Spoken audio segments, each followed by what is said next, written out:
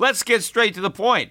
You want to grow your portfolio to deal with the rising cost of inflation, to pay off your debt or your mortgage, pretty much anything standing in the way of you and financial freedom, right? Well, with Yahoo Finance, you can get access to the news, data, and tools that you need in order to help you reach that financial freedom. And when it comes to your financial future, you think you've done it all. You've saved, you've researched, you've invested all that you can. And now you need to take those investments to the next level by using what every financial great uses. Yahoo Finance. For more than 25 years, Yahoo Finance has been the brand behind every great investor. They're the #1 finance destination, producing a holistic look at the financial news cycle, including breaking news, original perspectives, analyst ratings, independent research, customizable charts, and so much more. For comprehensive financial news and analysis, visit the brand behind every great investor, yahoofinance.com, the #1 financial destination. That's yahoofinance.com.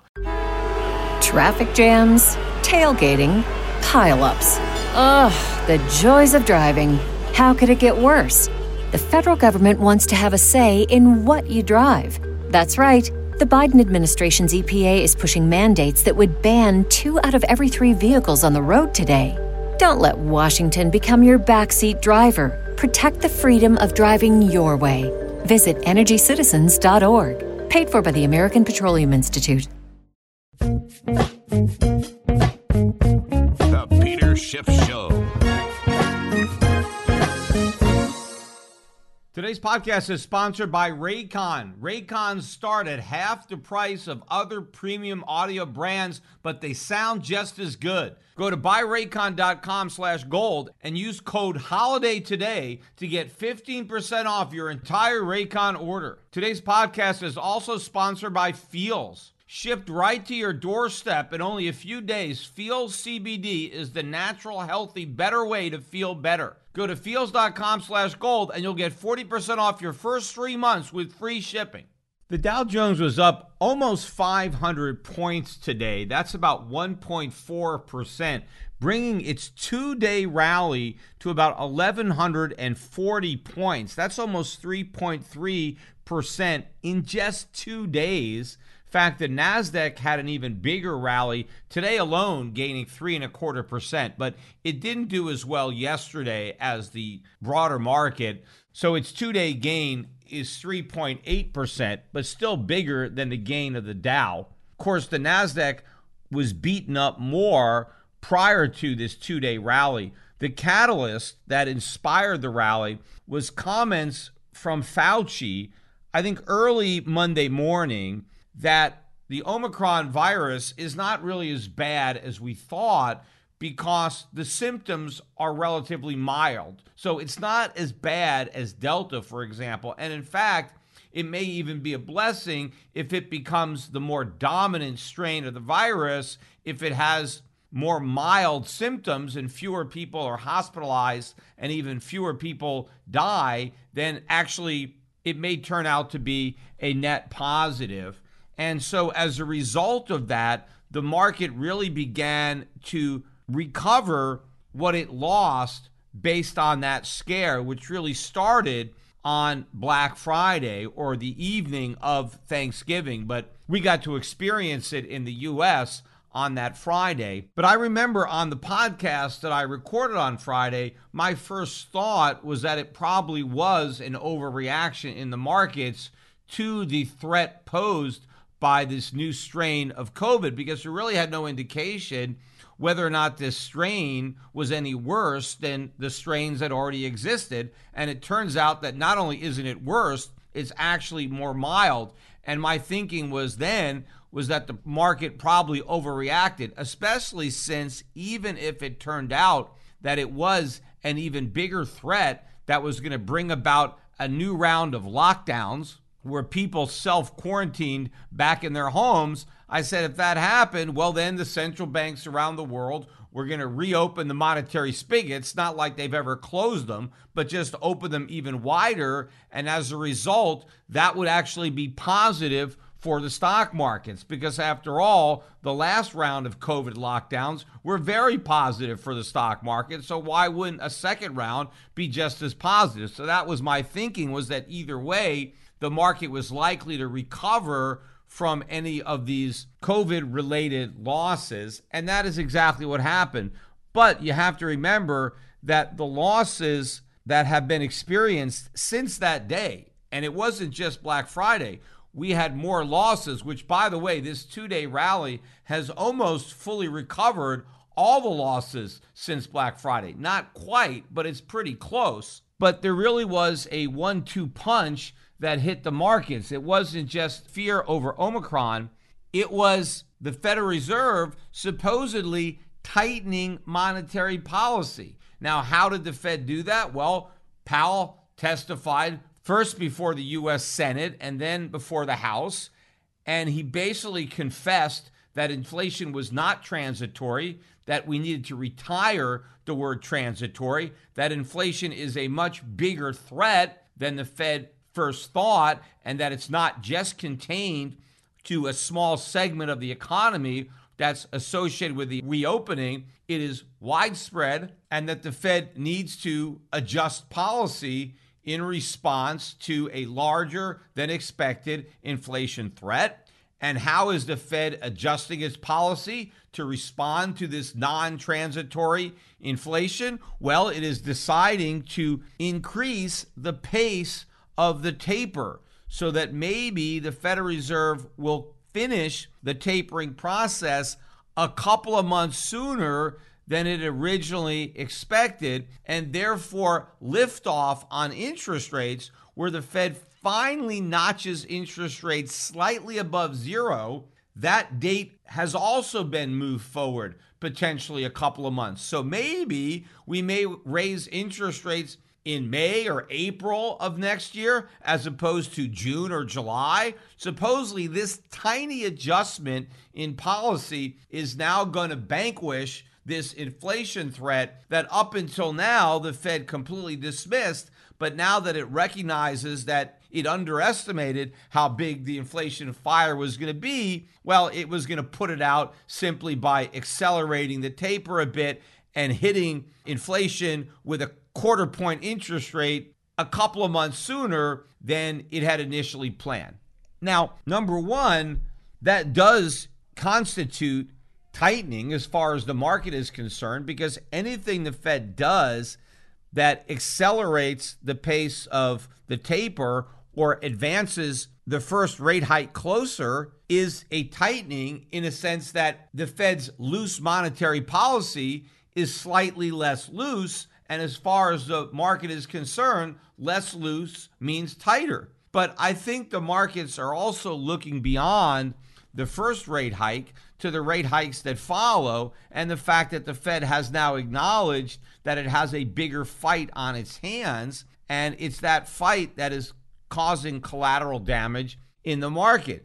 And though we had this big rally based on the relief that the Omicron variant is not nearly as bad as people first thought, I think this exuberance won't last long, because ultimately the markets are going to have to refocus their attention on the elephant in the room, which is inflation and the Fed's supposed commitment to fight it. Because so long as the Fed is committed to fighting inflation, it needs to tighten monetary policy, which means the stock market no longer has the wind at its back, but the wind in its face.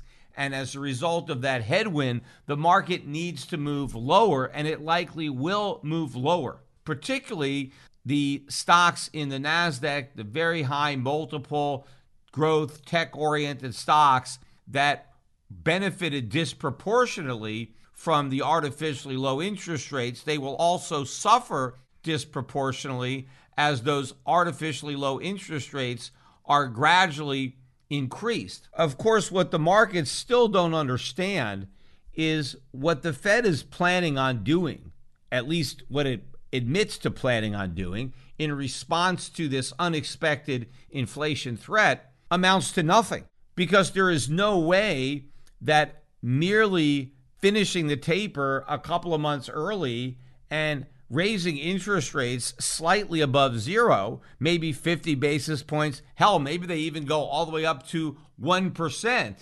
That's nothing in the face of the type of inflation that we already have. So if the Fed is serious about fighting inflation, it's going to take a lot more than what it's indicated it's willing to do.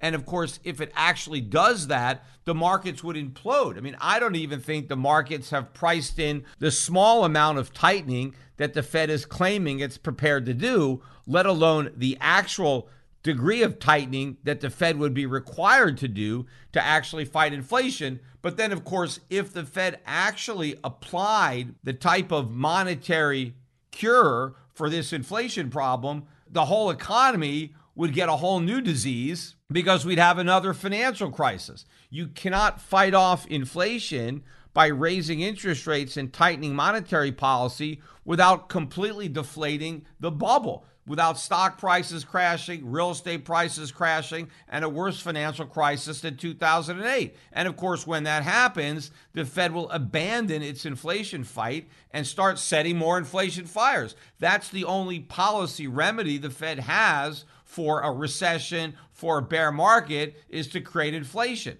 You can't fight inflation and create inflation at the same time. So the markets still haven't figured out the dilemma that the Fed is in, and that ultimately, even if the Fed starts an inflation fight, it's not going to win it. It's going to have to surrender because the collateral damage to the economy are politically unacceptable. A perfect example of just how bad the inflation problem is and how much worse it's going to get lay in the productivity and cost numbers that were released this morning. This is the final estimate for Q3 productivity and costs. Non-farm productivity, which was originally reported as falling by 5%, they thought that the final revision would notch a tenth off of that, and so productivity would only fall by 4.9%. Instead, it fell by 5.2%.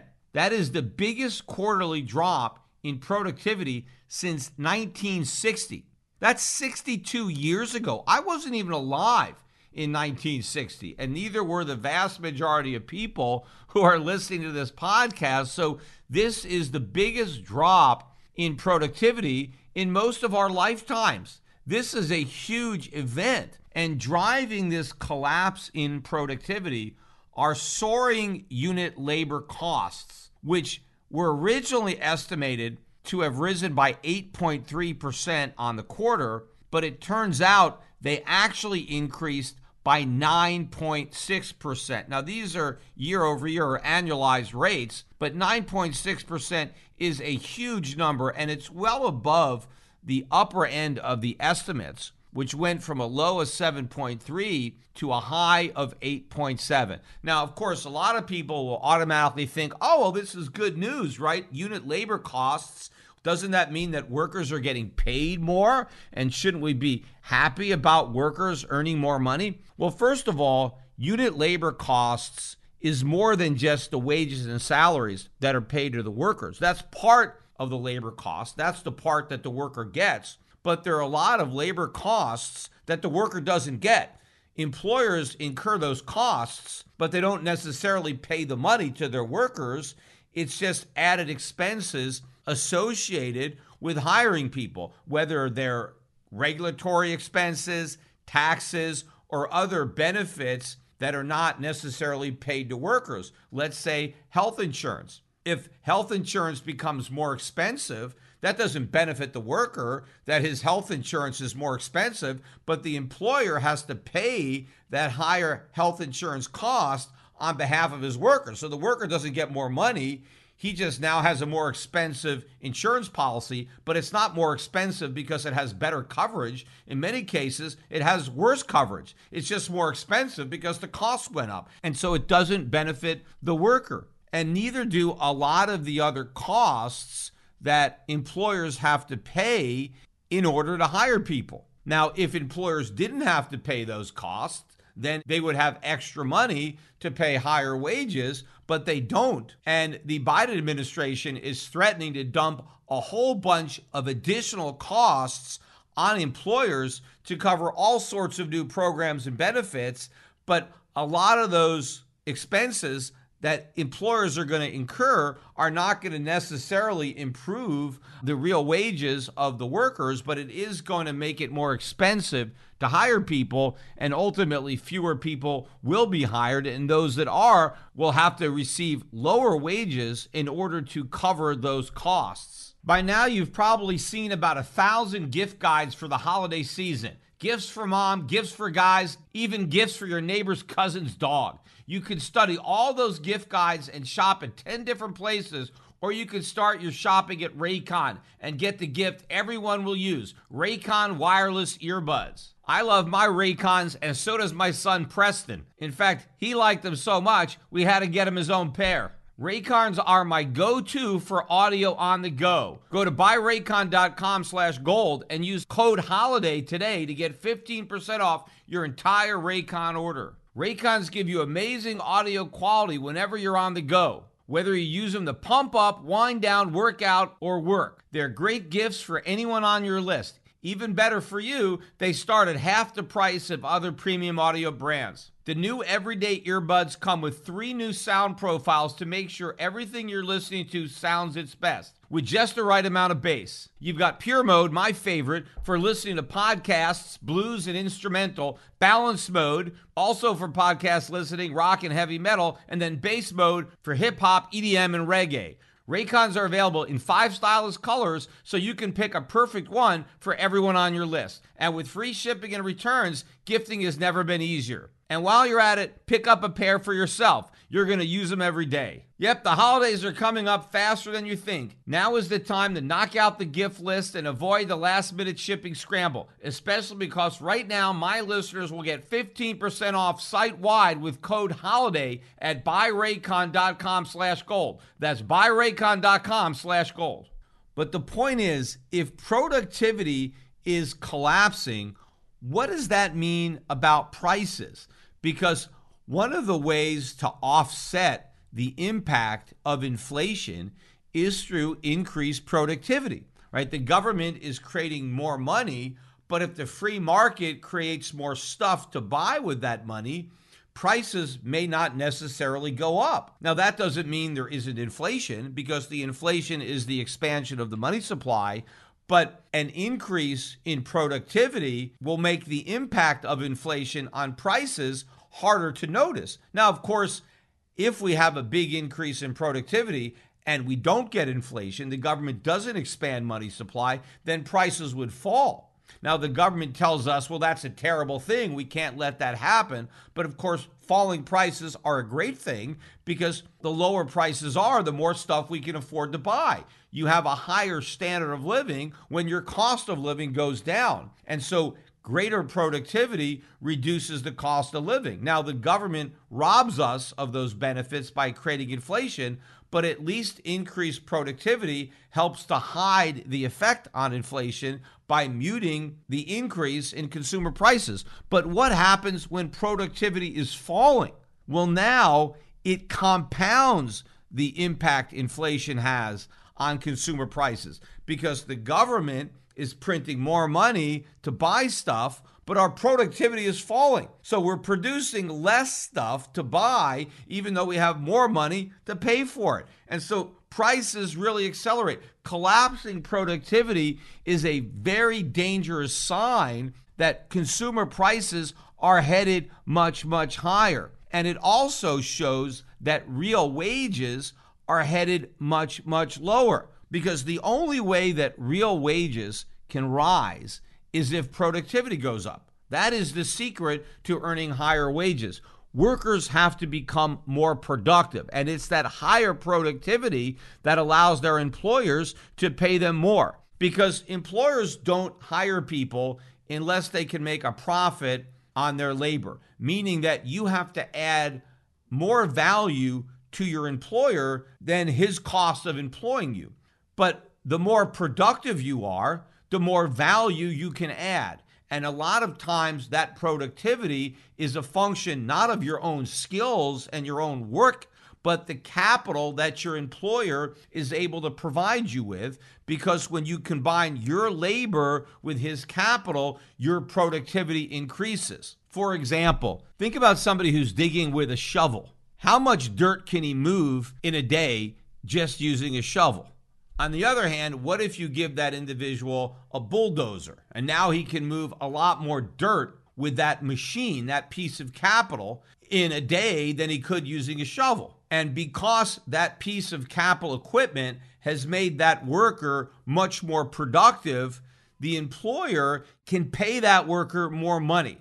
But what's enabling the employer to pay him more money is the addition of capital. If he was still digging with just a shovel, he really couldn't pay him anymore unless that worker could just shovel faster and shovel harder and move a little bit more dirt. But there's probably some limits to just how much dirt you can move if all you got is a shovel. But the minute you give somebody a bulldozer and now they have the ability to dramatically increase their labor productivity, and that's what enables them to earn more money. You know how to book flights and hotels. All you're missing is a tool to plan the travel experiences you'll have once you arrive. That's why you need Viator. Book guided tours, excursions, and more in one place. There are over 300,000 travel experiences to choose from, so you can find something for everyone. And Viator offers free cancellation and 24/7 customer support for worry-free travel. Download the Viator app now and use code Viator10 for 10% off your first booking in the app. Find travel experiences for you. Do more with Viator. Traffic jams, tailgating, pileups. Ugh, the joys of driving. How could it get worse? The federal government wants to have a say in what you drive. That's right. The Biden administration's EPA is pushing mandates that would ban 2 out of every 3 vehicles on the road today. Don't let Washington become your backseat driver. Protect the freedom of driving your way. Visit EnergyCitizens.org. Paid for by the American Petroleum Institute. What's the easiest choice you can make? Window instead of middle seat? Picking a vendor who sends a great gift basket? Outsourcing business tasks you hate? What about selling with Shopify? Whether you're selling a little or a lot, Shopify helps you do your thing, however you cha-ching. Shopify is the global commerce platform that helps you sell at every stage of your business. From the launch your online shop stage to the first real-life store stage, all the way to the did we just hit 1 million orders stage? Shopify's there to help you grow. Whether you're selling scented soap or offering outdoor outfits, Shopify helps you sell. Wherever and whatever you're selling, Shopify's got you covered. Sign up for a $1 per month trial period at shopify.com/try. Go to shopify.com/try now to grow your business, no matter what stage you're in. Shopify.com/try. But if productivity is falling, and as a result of that reduction in productivity, prices are rising, even though workers are going to get paid higher nominal wages and salaries, their wage increases will be smaller than the consumer price increases that they'll be dealing with when they go to buy stuff. So in other words, they're going to be paid more, but they're going to earn less in real terms. Now, the Biden administration may try to claim credit for wages going up, but they're not going to acknowledge the fact that consumer prices are going up even faster. And again, productivity is the key. Whenever you see these politicians claiming that they're going to raise wages by passing laws, such as the minimum wage, you can't increase wages by decree. Wages can only go up in real terms if productivity goes up. So the only thing the government can do with laws is increase nominal wages. But what counts isn't what you're paid, but what you can buy with what you earn. And even if you get paid more, but you end up buying less, you are worse off. And a lot of Americans are going to be worse off. And these productivity and cost numbers provide sharp evidence as to how much worse off they're going to be. And that we are staring at the beginning of a massive inflation problem when we've got productivity numbers this week. Again, the weakest in 62 years. And there's no indication that this is going to turn around. And in fact, as soon as these numbers came out, the price of gold actually sold off again. It wasn't that big a sell-off, maybe $8 or $9 or so. I think it went from up $3 or $4 to down $5 or $6, something like that. But it was instantaneous as soon as these numbers were released, because these numbers were received by the market as evidence of inflation. And again, oh no, inflation, the Fed is going to have to get tough on inflation. It's going to have to be more aggressive in tightening rates, and therefore gold's going to go down. Now, of course, gold didn't go down very much, and in fact, it didn't stay down, and it closed higher. Gold ended up positive by about $6. We're still below 1,800, but not by much. 1,785 is about where we settled. And I think these knee-jerk reactions that gold has to worse than expected inflation data are getting more mild. I mean, maybe markets are waking up to the idea that maybe high inflation is actually good for gold, especially when people figure out that the Fed can't do anything about the high inflation. And because it can't do anything about it, it's going to get much worse, which is even better for gold. Now, we got some other economic numbers that also came out today. One that I always talk about, the trade deficit in goods and services. So this is the unified deficit that includes the surplus that we have in services. Now, last month, the deficit, I think, was a record high. It was $80.9 billion. And well, we revised that up. And now that record is an even bigger number. $81.4 billion is the number for September. The October number was a big improvement, not quite as big an improvement as was expected. They were looking for a $66.8 billion deficit. Instead, it came out at $67.1 billion, a little bit higher than expected, but way below the deficit from the prior month. I'm not really sure what was behind this decline and whether or not it's significant. I mean, it's still a huge number. It's only small in relation to the even larger number that we had the month before. But just taken on its own, $67.1 billion is a horrible number for a single month. But my guess is that's a correction. I think we're going to see much worse trade deficits in the months ahead. I think we're going to head to new record high territory in trade. That also relates to the collapsing productivity, because to the extent that American productivity is declining, we're going to be more reliant on global productivity. We're going to have to import more of the stuff that we're no longer making ourselves. All of these numbers are evidence of a very sick economy that's getting even sicker, despite all of the proclamations from major economists and Wall Street and the Biden administration that the economy is in great shape. Even Fed Chair Powell described the economy as being in great shape. But all the real statistics belie those rosy scenarios when you just look beneath this curtain and see what's actually there. We also got numbers for consumer credit. I mean, consumers are borrowing a lot of money. In September, they borrowed $27.8 billion, which was a big number, although it was slightly lower than the original report of $29.9 billion. And the consensus was for another $30 billion of debt in October.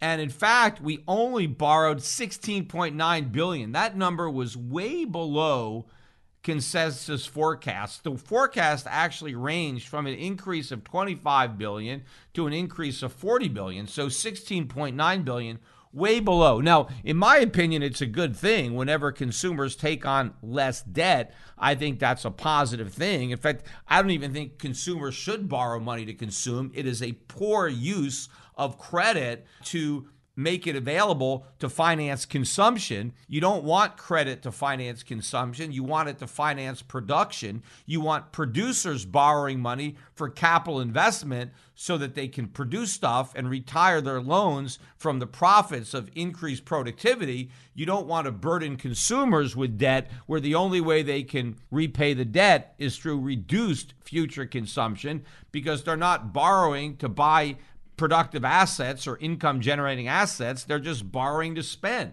But in the month of October, they borrowed a lot less than people had expected. Now, while I think that's good news, the markets may not look at it that way, because if you are hanging your hat on a consumer-led recovery, well, the only way American consumers can keep on spending is if they keep on borrowing, because we know they don't have adequate incomes and they certainly don't have the savings. So the only way they can keep on spending is to keep on borrowing. Now, they shouldn't be doing that. When you're in a hole, you're supposed to stop digging. But of course, we never want to stop digging, because that's the only way to keep this whole bubble going. So the extent that consumers are not taking on enough debt, that is problematic if you're counting on this bubble getting bigger.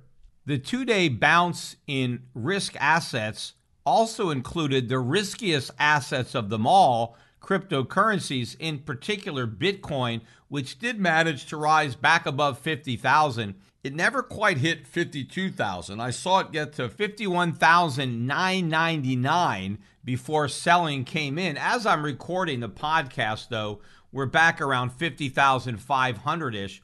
But you know what I really want to point out in crypto world is take a look at what's going on with Ether and the relative valuation of Bitcoin to Ether. Because right now, Ether is at the highest it's been in years against Bitcoin. Bitcoin represents 40.6% of all of the crypto market cap. Ether now is 21.7%. The market cap of Bitcoin is about 950 billion. Ether is over 500 billion. For the first time in a while, Ether is more than half of Bitcoin. And if you look at a chart of Ether in Bitcoin, it is a breakout. I think Ether is going to move up substantially. And I said this a while ago on my podcast that I thought Ether would continue to gain against Bitcoin. And for all those people who say, oh, Bitcoin is a store of value, clearly, if you're trying to store your Ethereum, it's a lousy store of value because Bitcoin keeps going down in terms of Ethereum. And my guess is that's going to continue. I also think there's probably a lot more leverage in Bitcoin than there is in Ether, and so a much greater potential for margin call related selling. And I think the attitude of investors is far more cultish in Bitcoin than it is in Ether. Not that I'm a fan of Ether or that I would buy into Ether. I'm not.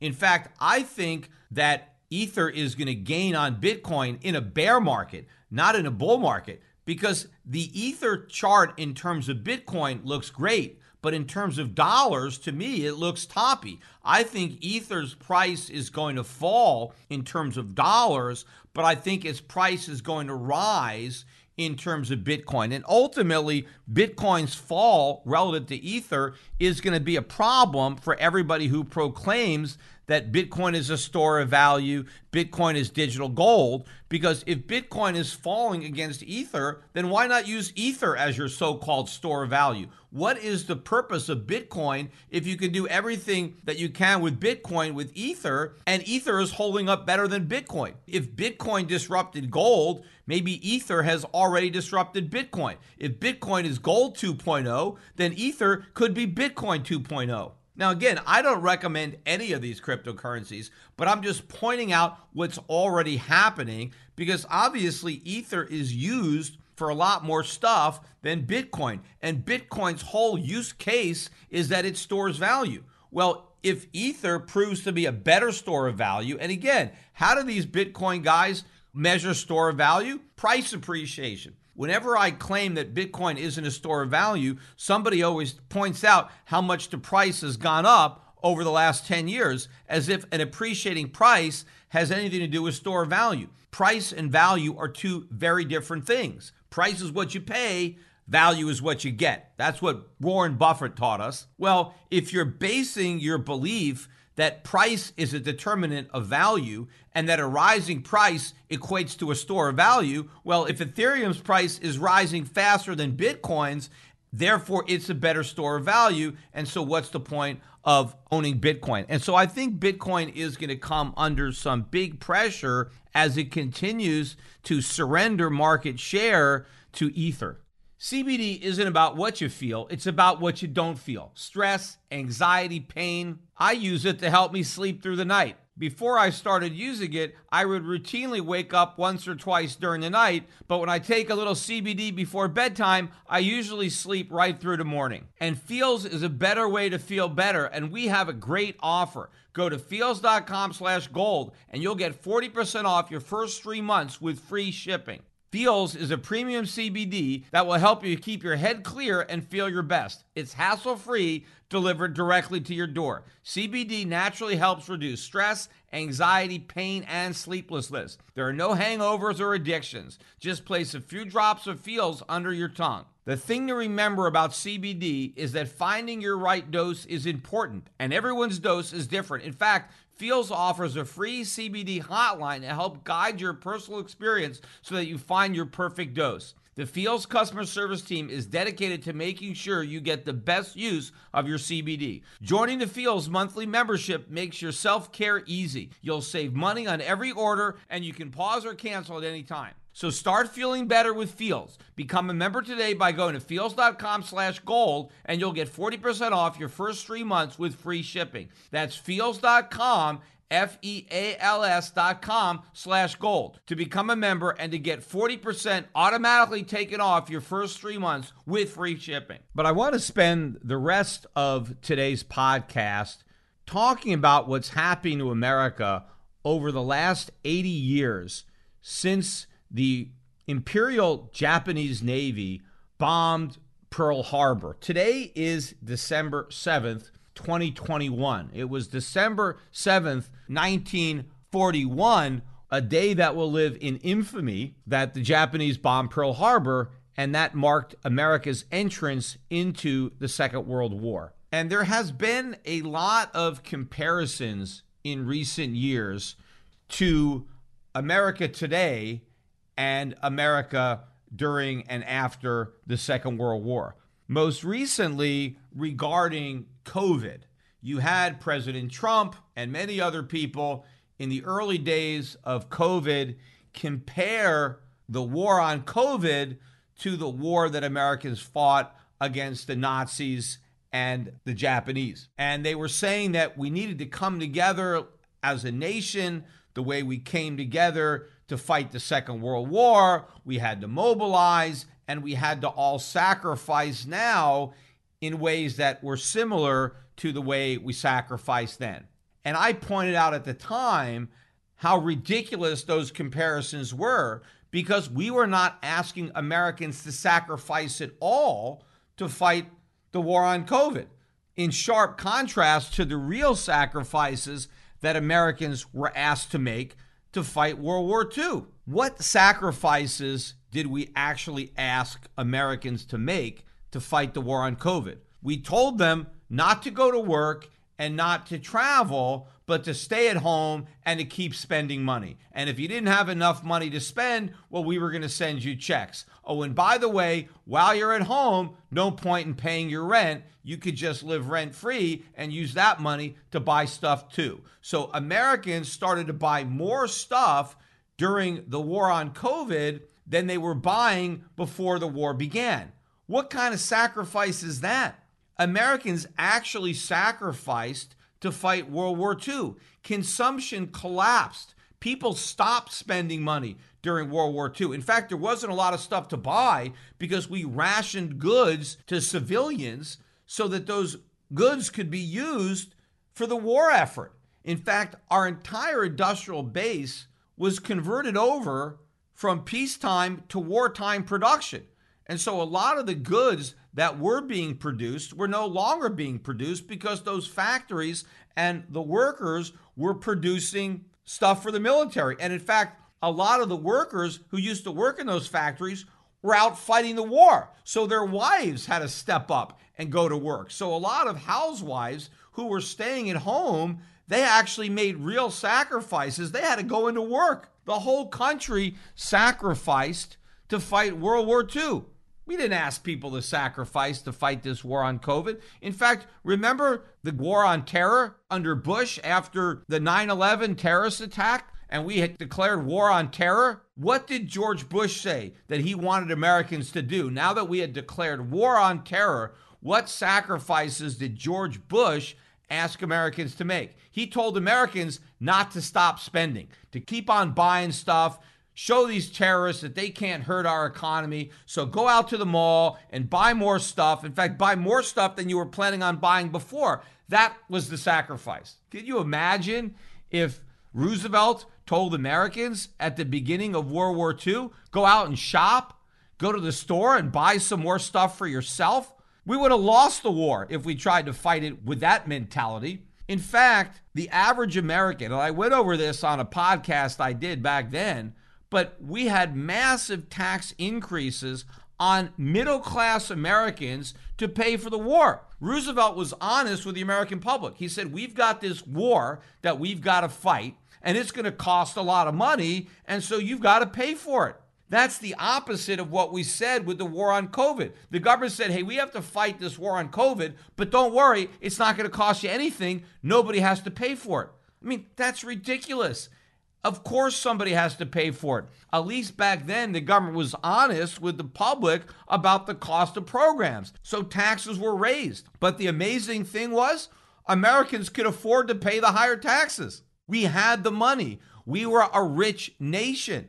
Not only did we have the money, we had the factories. We had the factories that were producing goods that we could retool to produce weapons. I mean, we don't even have that anymore. It would be impossible to mobilize the country today to fight a war like that the way we did in 1941. We don't have the industrial infrastructure. We don't have the supply chains. We don't have the manpower. We can't do it. We got a bunch of service sector workers. How are we going to arm and supply the troops the way we did in the Second World War? I mean, we are a shadow of what we used to be as a nation. But, not only did we raise taxes on the middle class to fight the Second World War, but we also borrowed money from the middle class, because after the government raised taxes on the middle class, the government asked the middle class to buy war bonds.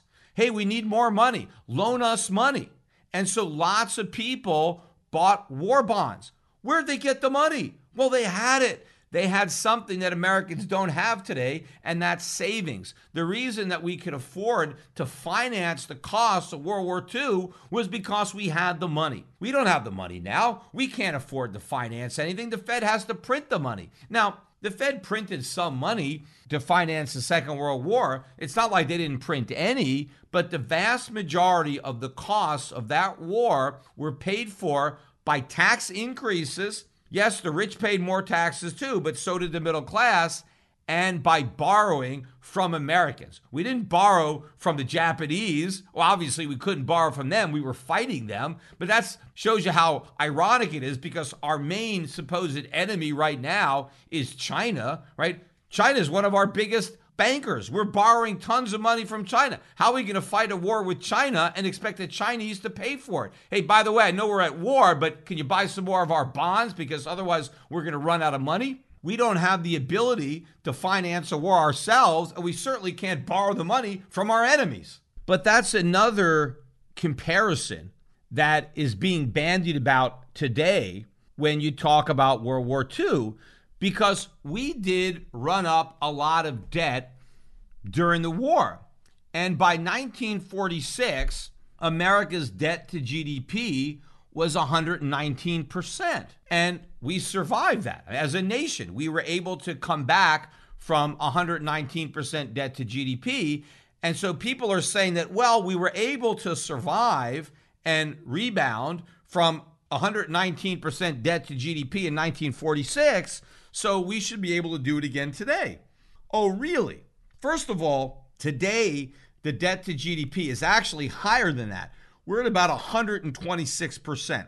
But the reason that the country survived the 119% debt to GDP in 1946 was because we did something about it.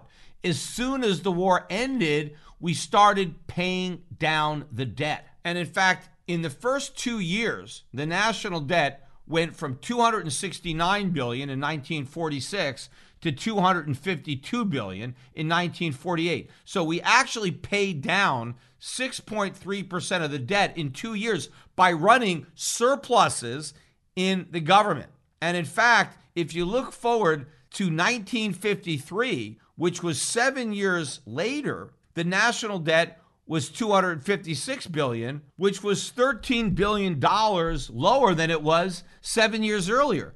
Can you imagine the U.S. running budget surpluses for 7 years in a row to pay down 5% of the national debt? It's true the debt increased a little bit between 1948 and 1953, but the economy grew quite a bit during those years. And in fact, even 11 years later, in 1957, the national debt was only $271 billion. So in other words, only $2 billion was added to the national debt in 11 years.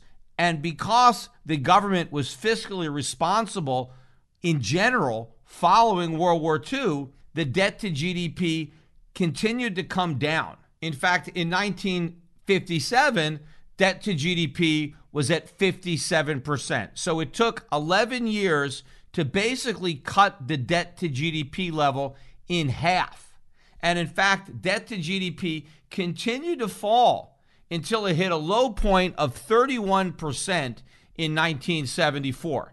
And then, of course, it just was uphill from there as we went through the 1970s. The Great Society programs really kicked in, the Vietnam War, and then you know the history and you know where we are right now. But the bottom line is the reason that the debt following World War II didn't become a crisis was because we paid it down and we had massive economic growth on top of fiscal responsibility. Neither of that is going to happen now. Do we have any plans whatsoever of paying down any of this debt? No. Our plans right now are to make the debt much bigger. We already have a higher debt to GDP than we had at the end of the Second World War, yet instead of paying the debt down, we are dramatically expanding the size of the debt. We are adding new entitlement programs to the ones that already exist. And nobody is talking about raising anybody's taxes. I mean, one of the reasons that we were able to pay down a lot of this debt following the Second World War is because the payroll tax that was imposed in 1942 as a victory tax was never repealed once we achieved victory. So in other words, the secret to paying down the national debt was taxing the middle class, because the middle class wasn't paying taxes before the Second World War, but the government used the Second World War to get the middle class to agree to pay income taxes, because before 1942, there was no wage withholding. If you earned money, nothing came out of your check. I mean, other than Social Security. And if you were self-employed, you didn't pay that. But when the war started, the government needed money. And so for the first time, the government started taking money out of people's paychecks. But of course, they also increased taxes so that a lot of people who were exempt from the income tax before the Second World War started were not exempt during the war. But when the war ended, they never repealed that victory tax. It stayed there. And of course, there was inflation that was created to help pay for the war. There was money printed during the war. And so inflation pushed people into even higher tax brackets, which provided an even bigger windfall to the government. So the reason that the debt came down was because we were willing to tax average Americans at much higher rates in order to do that. Well, is anybody talking about major tax increases for middle-class Americans? No. They still want to talk about cutting taxes for middle-class Americans and increasing benefits provided to middle-class Americans. How are you going to do that and reduce the debt to GDP? You can't. So we are going to make this problem much, much worse. And therefore, these comparisons to the Second World War are ridiculous because we are not doing anything that we did following that war to bring that debt to GDP back down to a manageable level. And in fact, the only reason that debt to GDP got so high in the first place was because we fought World War II. What's the excuse now? I mean, we're not involved in anything nearly as bad as the Second World War. I mean, that was also part of the reason I hated those comparisons between the war on COVID and the Second World War. I mean, you didn't have a bunch of young men dying in the war on COVID. I mean, there were some people that died, and I feel very badly for those that did, but the vast majority of people who died from COVID were in their 80s. It's a lot worse when young men in their 20s are dying, and they're dying in war, than when you have people in their 80s. Yes, it's bad when your parent dies or your grandparent, but it's worse when your child dies. That's a big problem. That's a huge tragedy. And that's what was going on in the Second World War. Plus, you had all sorts of destruction that was going on. People were getting sick from COVID,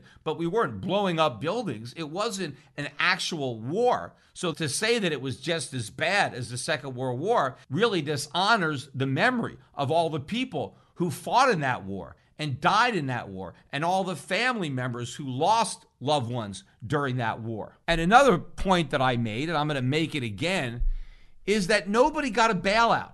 When COVID started, the government says, don't worry, if you've got a small business, we're going to give you money. We're going to help you out because we know that you're losing sales, you're losing business during COVID. And so don't worry, we got a bailout program for you. We got a payroll protection plan. There was all this money that was made available to businesses. None of this happened during World War II.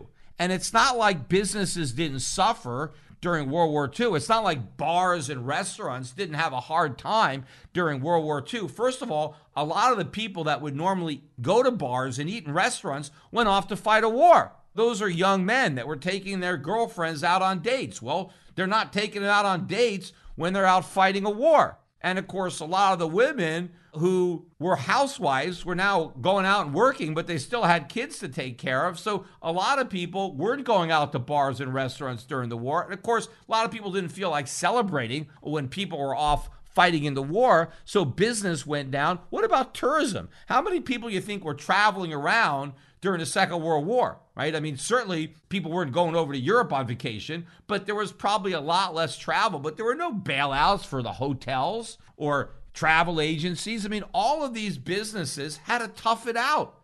Nobody got anything from the government, yet everybody survived. And of course, when World War II started in 1941, we had just gotten out of the Great Depression. I mean, the Great Depression went through the entire decade of the 1930s. How is it that Americans went through the Great Depression, yet we were still able to pay for the Second World War? Average Americans, having just endured the worst economic environment in U.S. history, had money for higher taxes, had money to buy war bonds, and were able to get by without any government money. No bailout money, no stimulus checks. How is that? Because we had a rich nation, a powerful nation, a nation that had a huge industrial base and lots of domestic savings. We were able to ramp up, tool up, fight that war, and pay for it ourselves. Something that America is completely incapable of doing today.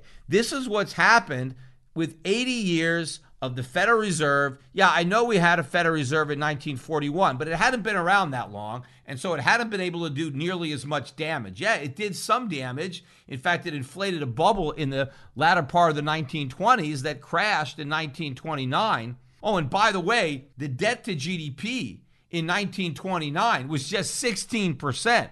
Roosevelt ran it up. It was about 44% in 1941 when we started the Second World War. So debt to GDP went from 41% up to 119% during that war. And then it gradually came down, as I said, down to 31% in 1974, but it never got anywhere near the 16% that it was at in 1929. But the reason that we were able to rack up that much debt I think, was because of the Federal Reserve. And now we've got almost $30 trillion of debt. And all of that is because of the Federal Reserve. Because without the Federal Reserve monetizing all this debt, without the Federal Reserve artificially suppressing interest rates, there is no way we could have ever accumulated this much debt. There's no way the U.S. government could have ever grown to the size that it is without the help of the Federal Reserve. So 80 years of central government planning through the equivalent of a Politburo fixing interest rates, and look what's happened to our country. I mean, a lot of people will be talking about the 80-year anniversary of the bombing of Pearl Harbor. And while we certainly want to look back on that date and remember the sacrifices that were made to win that war, we also need to mourn the loss of freedom, the loss of economic power, the destruction of our country, thinking about how great America once was, that we were able to respond to that unprovoked attack in Hawaii the way we did, and that we were able to win that war. And not only win the war, but help rebuild the economies of the countries we defeated. Look at the amount of money that America spent on the Marshall Plan. Look at what we did in Germany and Japan. Look at those countries. Ultimately, West Germany and Japan ended up producing economies that were stronger than ours because they largely followed the capitalist blueprints that we gave them. Meanwhile, we stopped following them ourselves. As they were enjoying lower taxes and fewer regulations, we were raising taxes and increasing regulations. And eventually we were running massive trade deficits with both Japan and Germany, countries with which we used to enjoy large trade surpluses. And those trade deficits continue today. But think about the type of nation that could have afforded to do all that. And why was America so rich and so powerful? It was because we were so free. The power that we had and the wealth that we had in the 1940s was largely a function of the massive economic growth of the 19th century, the economic growth that followed the end of the Civil War and went through the beginning of the Second World War, the Industrial Revolution. All of that made possible by limited government and sound money. We didn't have all these government agencies and departments. We didn't have all these taxes. What we had was freedom. And free people produced an unprecedented amount of wealth, which enabled us to fight and win the Second World War. But 80 years later, we are but a shadow of our former selves. And we're about to go through a major crisis. I talked about the Great Depression that preceded the Second World War. What we're about to experience as a nation economically is going to be far worse. I mean, hopefully we don't have to go through something which would be the equivalent of a world war. That would just make the situation much worse than it's already going to be. But just from a purely economic perspective, we are going to pay the price for decades of profligacy, for running these trade deficits and these budget deficits and printing all this money and allowing our industrial base to disintegrate as we've morphed into this service sector economy propped up by cheap money and credit and consumption. All of this is about to come collapsing down.